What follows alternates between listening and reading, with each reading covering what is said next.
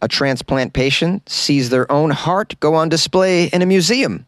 Seattle was named dog poop capital of the U.S., and the Los Angeles Dodgers remove a gay nun group from Pride Night. These are the weird stories from Monday on Weird AF News, the only daily weird news podcast in the universe. Won't you join me? A transplant patient sees their own heart go on display inside a museum. How nuts to walk into a museum and under the casing say, hey, that's a piece of me. That used to be in me, and now it's here. People want to see it. It's amazing. It must be a very original, unique heart. Let's find out why it's in the museum. A woman has visited her own heart in a museum 16 years after it was removed during her life-saving heart transplant surgery. Her name is Jennifer Sutton. She's from Ringwood in Hampshire, which is in the UK. She said it was incredibly surreal to see the heart as an exhibit at London's Hunterian Museum. Incredibly surreal. She's the only one in the UK not using the word brilliant, which I like to see. Apparently there's other adjectives you can find over there, such as surreal. Doesn't have to just be brilliant. It can be surreal. 38-year-old Jennifer said she hoped this will promote organ donation, saying that organ donation is the greatest gift possible.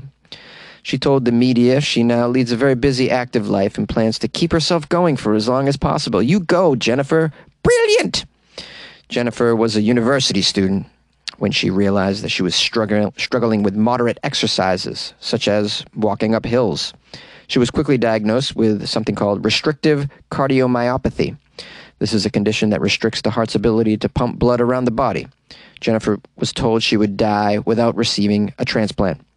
The then 22-year-old's health deteriorated pretty rapidly while she was on the heart transplant waiting list, but she received the news in June 2007 that a match had been found.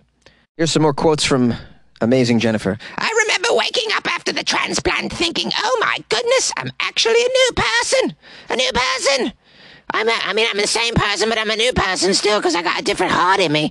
I remember doing a little double thumbs up dance to my family. I was saying, I made it! I made it! Jennifer decided to give permission to the Royal College of Surgeons to use her heart for a display. It's now open for all to see at the museum in Holborn. Well, the minute you first walk in, you think, well, that used to be inside my body. But, it's quite nice, too. It's like my friend, my little friend. It kept me alive for 22 years. I'm quite proud of it, really, my little friend. My little beating friend. I see it in there. Oh, my little beating friend is on display in a museum. I've seen lots of things in jars in my lifetime, but to think that's actually mine in there, it's pretty weird, Jennifer says that she wanted to do anything she could to promote organ donation, citing how life-defining moments like her wedding would never have happened if she didn't have someone donating that to her. She says it's been a fantastic 16 years, and she wouldn't have had any of them without her donor. She says she wants to urge others to live life to the fullest and encouraged anyone putting off plans in life to just do it today. What a very nice message. She's absolutely right. And oftentimes it's people who have some sort of near-death experience, some major mortality scare or spook. And these people realize what's important in life and that time is really fleeting. You think you're going to be around in 5 years. You say to yourself, oh, I'm going to go to Egypt in 5 years. Oh, I'm going to go to the Galapagos Islands, but I'll do it in 5 years. Oh, I'm going to drop my my mumble rap album, but I'm going to wait for 3 years from now. I'll do it then. Just do it now. Drop your mumble rap album. Drop your mumble rap album on the Galapagos Islands if you have to. Live a little bit. Seattle is named dog poop capital of the United States. Must smell really good in Seattle if it was named dog poop capital. Pick up your dog's poop, it says. Pick up your dog's poop. A recent study revealed the city of Seattle is the worst city in the United States for not cleaning up after their pooch's poop. The Dog Advisory Council analyzed data to find the cities where people complain the most about bad dog owners. They use data from places such as Twitter. Where are people complaining about dog owners not picking up their crapola? Well, Seattle averaged 58.3 complaints per 100,000 people. The rest of the top five were San Francisco, Pittsburgh, and Denver. San Francisco was number 2 in the number 2 poll. it seems. San Francisco has a lot of human poop as well. I think they're number one in that, human poop on the streets. Someone made something called poop maps for San Francisco so you can find out where all the human feces are so you don't step in it. I imagine they have one for dogs as well, or they should. No one's picking up their poop in these cities. It says here, for the study, they searched for complaints of people letting their dogs off leashes in public, for barking dogs, and of course, for people not picking up after their dogs. The report also revealed that Tucson, Arizona was the home of the most considerate dog owners, fewest poop in the nation. How lovely. People in Arizona pick up their own poop, or perhaps there's just fewer dogs. You know, it's hard to have a dog when you're living in Tucson, Arizona, because you got to walk it, and 7 months out of the year you can't really walk. You'll go up in flames in Tucson, Arizona, from the months of April all the way to November, I would say. So, yeah, that's probably why there's not so many dogs, and hence not so much dog poop. They also measured other things, such as the worst behaved dog owners in the country, and apparently those people live in Pittsburgh. Seattle comes in third, just behind Newark, New Jersey. Seems like Seattle should come in first for worst behaved dog owners if they're also number one in not picking up dog poop, because I think not picking up your dog poop makes you the worst of the owners. Some other notable cities in this study we have here: Newark, New Jersey. Dog owners in Newark are the most likely to let their dogs off the leash in public. In Cleveland, says here, people in Cleveland were most likely to complain about dogs barking and howling in the evenings. I can't say that this is a super reliable study because they're going by complaints per capita as found on social media. So it could be that these cities really do have the worst dog owners and the most dog poop, or it could be that these cities have the most people that complain on Twitter about such things. Are you guys good dog owners? Do you pick up after your dog? Please tell me that you do. I think that's one of the worst things to do. Here's something that's strange that people do. They'll pick up their dog's poop, they'll put it in a plastic bag, they'll tie the bag, and then they'll throw that on the ground. I'm just like, why the steps? At that point, just leave your dog poo. Oh, yeah, no, but it's very considerate that you, I guess, wrapped it in plastic so someone steps on it, it's not going to get on them. But like, it's even weirder behavior to me than someone who just leaves the dog poop. That's just my opinion. This country is very, very dog crazy, and people really don't discipline their dogs. This is another issue. So a lot of people complain about that, especially the barking. I was at a softball game today, and this woman brought her giant dog, and it just would not stop barking. She was playing in the field, and it was like, yo, lady, control your dog. But people won't. People won't. Sometimes I'll go over a friend's house, and then their dog will start humping me. And then it's one of the only instances in life where you have to pretend that a creature humping you is totally fine and normal. You can't complain about it because it's rude. You can't be like, kick the dog off you. You just got to smile and go, no, it's fine. It's fine. Yeah, I don't even want these pants. Yay! The Los Angeles Dodgers remove a gay nun group from their gay pride night. What happened? Was it just a little too gay for your gay pride night? The Los Angeles Dodgers have disinvited a satirical LGBTQ group called the Sisters of Perpetual Indulgence to the team's annual gay pride night after opposition from conservative Catholic groups. Ooh, Catholic groups don't want the gay nuns, the Sisters of Perpetual Indulgence, to attend pride night. What do the Catholic groups care who attends Pride Night? Like, what, really? The last I checked, the Catholics aren't exactly the biggest supporters of Pride Night anyway. Yeah. Although, I guess if there were gay priests going, they'd have no problem with that, right? They'd have no problem with their gay priests.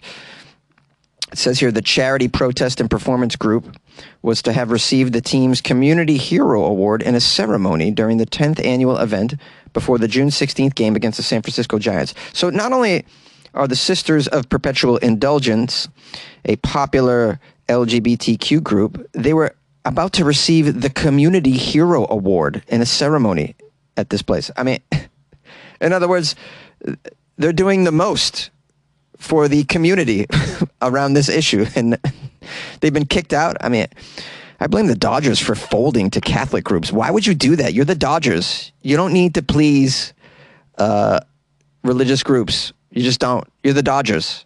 You sell out anyways. Like, what do you have to... People go to the Dodgers no matter what. Okay, here's a quote from the Dodgers. Given the strong feelings of people who have been offended by the sisters' inclusion in our evening, in an effort not to distract from the great benefits that we have seen over the years of Pride Night, we're deciding to remove them from this year's group of honorees. They were going to be given the award. What are you doing? It says here, the Sisters of Perpetual Indulgence are quite famous. They're known around the world. They first appeared in San Francisco in 1979 in the Castro District in the form of 3 men wearing nun outfits. It was a whimsical protest over local and LGBTQ issues. But over the decades, it has grown into a number of loosely organized chapters around the world that engage in charitable and protest work. So they're doing charity work. They're helping out the LGBTQ community. Yeah. The group's mission statement says the nonprofit is devoted to community service, ministry, and outreach to those on the edges and to promoting human rights, respecting diversity, and spiritual enlightenment. How dare the Dodgers kick them out here at the pressure of a Catholic group? Horrible behavior. Opponents of this move have urged the Dodgers to retract their decision to honor the group. In a letter to Major League Baseball Commissioner Rob Manfred, U.S. Senator Marco Rubio said these sisters dress in lewd imitation of nuns. What are you listening to Marco Rubio for?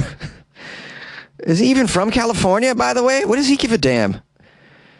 Here's a quote. Do you believe that the Los Angeles Dodgers are being inclusive and welcoming to everyone by giving an award to a group of gay and transgender drag performers that intentionally mocks and degrades Christians, and not only Christians, but nuns who devote their lives to serving others?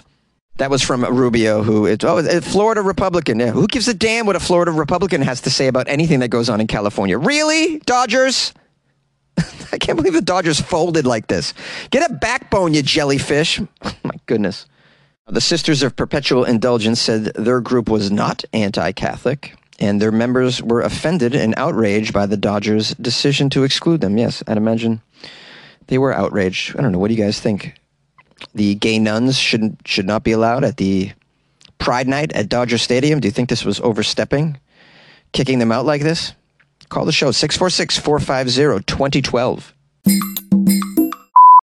Hello, my friends, and thank you for joining me for this episode of Weird AF News, the only daily weird news podcast in the world, and very proud of it. I hope you had a lovely weekend, and I hope you enjoyed the Florida Friday episode. Big shout out to everybody who sent me Florida episodes. Big shout out to everybody who reached out over the weekend. I got a new Patreon, a patron rather. Someone joined the Patreon. And introducing Hope Miller. Hope Miller just joined the Patreon because Hope Miller gives a damn. Hope Miller wants to see Weird AF News continue to be a thing in the universe. So we appreciate Hope Miller's support and graciousness. And let me think of some other highfalutin adjectives for Hope Miller. Stupendous. She's stupendous. And she's caring and very conscientious. She's very responsible as well. Hope Miller's a very responsible individual, if you don't know. And Hope Miller's showing the utmost support for Weird AF News by joining the Patreon, which is amazing. Please enjoy the extra content that is inside the Patreon, Hope Miller. I put extra weird content in there quite often, and some of it's not for the faint of heart. So if that doesn't get you curious, check it out. You can join the Patreon by going to weirdafnews.com, by the way, in case you were wondering how you could do that like Hope Miller did. Hope Miller knows what's up. She's a good planner.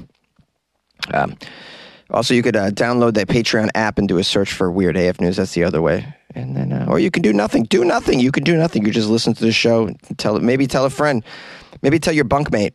It'd be pretty cool. Tell some people in the prison yard about Weird AF News while you're, in between bench presses. It's pretty cool.